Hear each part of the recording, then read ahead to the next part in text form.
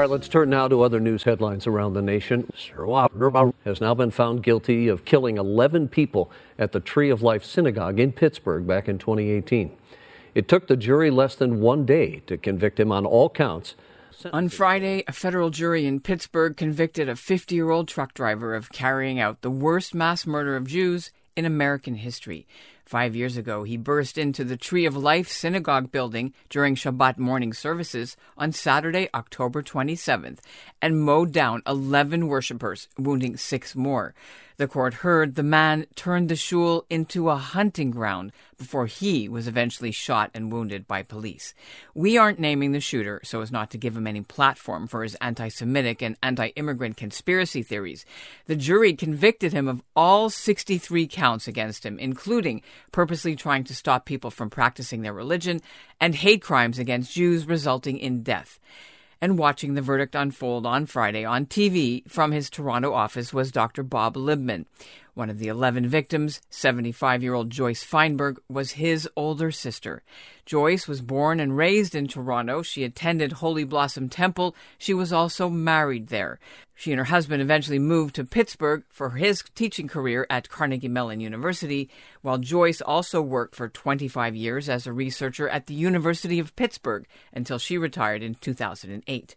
Her brother Bob is satisfied with the guilty verdict, but it doesn't make Joyce's loss any easier to bear nearly 5 years later. So a lot of it has to do with sort of reminding ourselves of those memories in between the pain that we all have when we think about what happened and try to push it out of our minds. I'm Ellen Besner, and this is what Jewish Canada sounds like for Monday, June the 19th, 2023.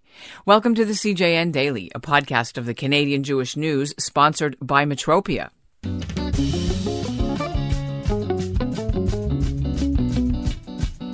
Many of us remember where we were when we heard about the breaking news of the Pittsburgh synagogue shooting. Dr. Libman was in shul in Thornhill, and because he's observant, he wasn't checking his phone, and neither was the rabbi, but rumors started swirling through the services anyway. His late sister was 75, a recent widow, the mother of 2 and a grandmother of 6, and she was active in her community. She always invited students who were not Jewish to her Passover Seders. She was known for volunteering and being extremely kind. And Fienberg's family have since honored her memory in several ways. Her son and daughter-in-law, Howard and Marnie, have started a movement across the United States and Canada where people invite 2 strangers to come to their very first Seders as a way of building bridges with the non-Jewish community. We interviewed her brother, Dr. Bob Libman, just after the verdict came down in this exclusive interview with the CJN. First of all, our condolences to you and your family for the loss of your sister years ago. You were monitoring it, but you weren't there today. You're in Toronto at work. Tell us what your day was like as you were monitoring and who of the family was there. Well, it's been a very trying day. Just reliving the horrible moments of that time kind of brings it all kind of back in a very painful way. My 2 nephews, my sister Joyce's 2 sons, have been coming to the trial. The elder son, my elder nephew, lives in Paris. He came in at the beginning for the opening statements a few weeks ago and stayed for a few days, and he went back to Paris. And his younger brother, who lives in the Washington, D.C. area, has been coming in to Pittsburgh really every day for the trial. And I'm speaking to them often, and it's pretty grueling. And for us here in the Toronto area and Thornhill, it's just watching it on CNN and trying to grapple with it and seeing her picture up there with the other victims. It's been very difficult. Terrible, actually. Did you? I know you went to the funeral in 2018 because we read your comments and yours. But I mean, have you been back to the area since then? Yeah, we went back for the unveiling and not too much anymore other than that. I think one of my daughters lived in Pittsburgh, was very close to her Aunt Joyce, but she moved to Cleveland, which isn't that far away, so we're really sort of connected. And she's gone to Pittsburgh a couple of times. She was a teacher there and the Jewish system, Jewish day school system, and she has been called back a few times to speak to the students, and we're connected that way.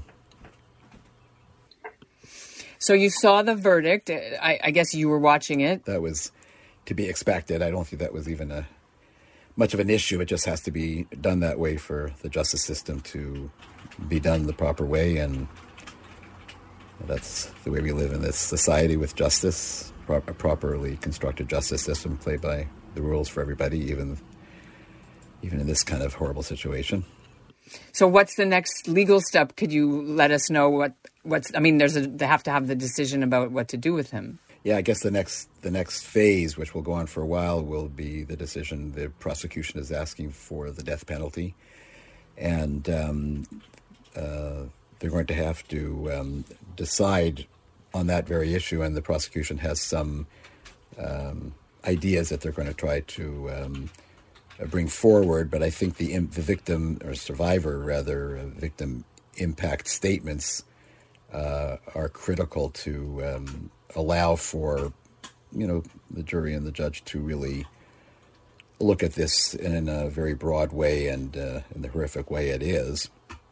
So are you a part of that victim impact statement? Are you going to be? I don't think so. I'm not sure why, but they didn't actually ask me to come to the trial particularly. I think my nephew said I could, and he would set it up. But since he didn't ask, I was sort of not in a hurry to go down there, to be honest with you. It's been pretty difficult. So, I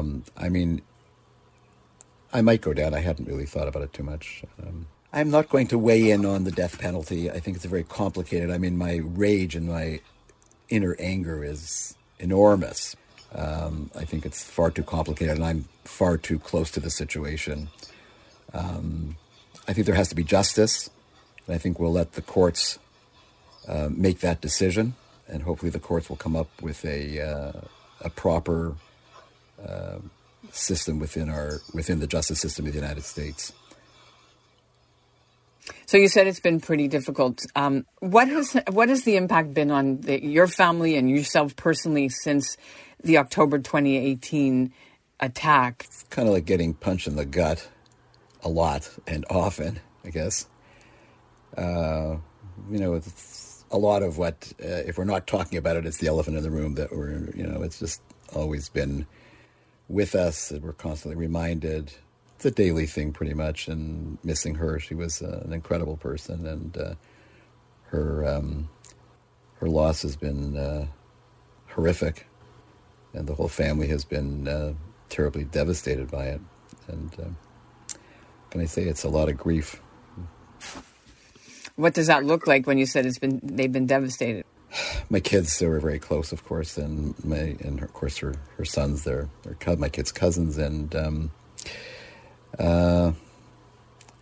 it's just often it's a lot of fond memories and remembering all the great things she did and all the wonderful experiences we had with her, and how loving she was and how dear of a person she was, a very special person. And, and the way that it happened, obviously any death of a loved one is very painful and tragic, but this was so horrific and so tragic that, it's a thing that's supposed to happen to other people, not to you and your family. We're just a quiet, regular family, and suddenly this thing has happened to us. I want to ask you about the Canadian side, the Canadian history part. Were her kids born in Canada? No, they were born in America. They have dual citizenship, and of course, my nephew in France has triple citizenship. But but there's a very strong Canadian connection. I mean, her husband, my late brother-in-law, Stephen Fienberg, was also Canadian. They met here, in the community, and then they moved. He was a student at Harvard, and they moved to Boston just after they got married. So their whole life was American, really, but obviously very close ties to Canada. They always would come back to visit, and the kids are very much aware of their Canadian roots, let's say. Mm-hmm. But when we were covering the story, I know my colleague Lila was writing about her times. Her picture was still up at Holy Blossom, and her confirmation pictures, as far as I remember. Yeah. Is it still there? Yeah, it's still there. And actually, the Holy Blossom put up a tree in her memory. And there was an event that occurred. Was it last year or the year before? I can't remember, but maybe it was before COVID. I can't remember. But they had a tree planting outside the synagogue, and Joyce we were very connected with Holy Blossom in those days. Yeah. And has anything been done in terms of, I don't know if there's a grandchild or somebody born with her name since those 5 years almost, or what? My daughter Devorah, who lives in Cleveland, the one I was telling you about, was very close, had a little baby girl. Mazel tov. She's 3 years old now, but at the time, they named her Joy, and we call her Joy. She's a wonderful little girl, and she sometimes sees my sister's picture, and I say, that's Big Joy. And then she said to me, and I'm Little Joy. And one day she'll learn a little bit about her history of who her wonderful aunt was. The other kids that were old enough to remember they were really devastated. They were very close to their aunt in Pittsburgh. And has there been any kind of scholarships or anything done that way? You said the tree at Holy Blossom, but was there anything else we should know about? Well, there's a memorial in the Bayit where I'm a member. Scholarship fund's not a bad idea. Thank you for that. Maybe I'll look into that. And in terms of her growing up in Canada, a lot of it was made about how she was a very good friend for kids at camp, where she was, her two closest friends were from, I don't know how to pronounce the camp's name, Camp Kawagama? Help me. Kawagama. Yeah, she was a great Kawagamite, and I joined her there, and she was my sort of role model when I was growing up, and into my adult years still. I always thought of her as my role model. She was like a tzedekah. She was just an unusually wonderful and giving, dear person. And she then did work with emotionally disturbed children here in Ontario, and I followed her in those footsteps as well, and worked at the same place. It was called Browndale in those days, and I followed her there as a childcare worker. Like I say, she was my role model. And at the time that this happened, where were you when you heard about this? I hate to bring you back to the day. I'll just do it once. But okay. When you heard about it on the news, it was Shabbat. I imagine you were in shul. Yeah, I didn't hear about it on the news. Some neighbor had heard about it on the radio, and came and told me. And I didn't know my sister. I knew my sister was very involved in the synagogue there, and I knew she went every day to shul. And she used to take these, she called them her minyaneers. She would take these older guys to shul every morning. And then she'd make breakfast for them after. And it was really something lovely. And I knew she'd be there on Shabbat as well. So when they said that the synagogue had been attacked like this, I was sickened. And I thought, oh my gosh, she was probably there. And I remember, but I had no access to the news. And I go to the Bayit, so I went to speak to Rabbi Koropkin. And he'd heard something from the grapevine about the attack. He didn't also, of course, know if my sister was involved. And we sort of looked at each other and said, well, God willing, we'll be able to deal with this, whatever it is. And he was a constant source of strength to us through the time. When this happened, America's had mass shootings a lot in the last 5 years almost. Like a lot, almost every day. But this one was maybe one of the first big ones. It seems like nothing now because they have them all the time. And because of anti-Semitism, it was maybe still the worst mass murder of Jews in U.S. history. What have you been able to process or to understand what that did, what that signaled when it happened for what we're experiencing now? It's a very complicated question, but I don't know if you understand where I'm going with this. Well, I think that it kind of uncovered an underbelly of anti-Semitism. I think that this could have actually happened, in the United States. Such a grotesque act, a blatant act of violent anti-Semitism. I think over the years, we've not gotten used to, but we've seen, graffiti and other stuff that's more subtle. But that this sort of opened up or exposed anyway what maybe was already there, and social media sort of aggravating some of the negative aspects of social media, aggravating really a horrific underbelly of hate and craziness, And now we're seeing more of it. The amount of anti-Semitism in our country as well as the United States, just we're the number one group of that's being attacked. It doesn't often appear that way in the news, but that's the stats show it.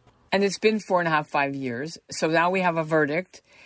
Does the verdict give you any hope or anything positive about this at all?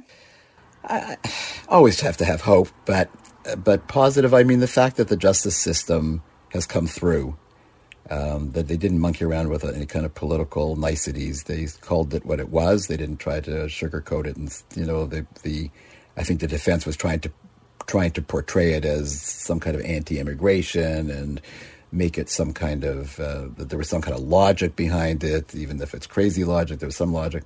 No, they said it's a out-and-out anti-Semitic murder and slaughter, and that's what it was. And they didn't try to politicize it or make nice about it. They just said what it was. I think that's a very positive thing, actually, and it sort of wakes up. I mean, after all, the people that are on side with this kind of thinking aren't going to be affected one way or the other, I think, in terms of changing their mind or opening up their hearts, the real crazies.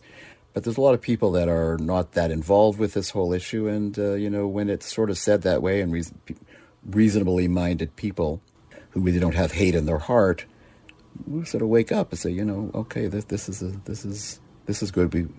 They've said what it is, and we live in a society still, even though we're rocketed by anti-Semitism and other targeting other minority groups that are considered weak and fair game. We still live in a country that's democratic, has justice, and I think that's a good thing. I wondered about for Canada. I mean, everybody said, it could never happen in Canada. We have it's not the same as crazy with the guns in the United States. We don't have that many. I wondered if your views about that have changed at all, or... I think we can be grateful we live in Canada. We live in a great country still. But our synagogues are all protected every day. There's codes to get in, and there's police certainly on the Yom Tovim, and it's not what it was when we were growing up. I mean, it's not like that. And could it happen here? God forbid. But I think it could. We're not immune. God forbid. Is there anything you want our audience to understand about your sister and what this has meant? Well, just like I said, she was just the most wonderful human being. She was my hero. She was a very gracious person, regal, really. She was so refined and so gentle and so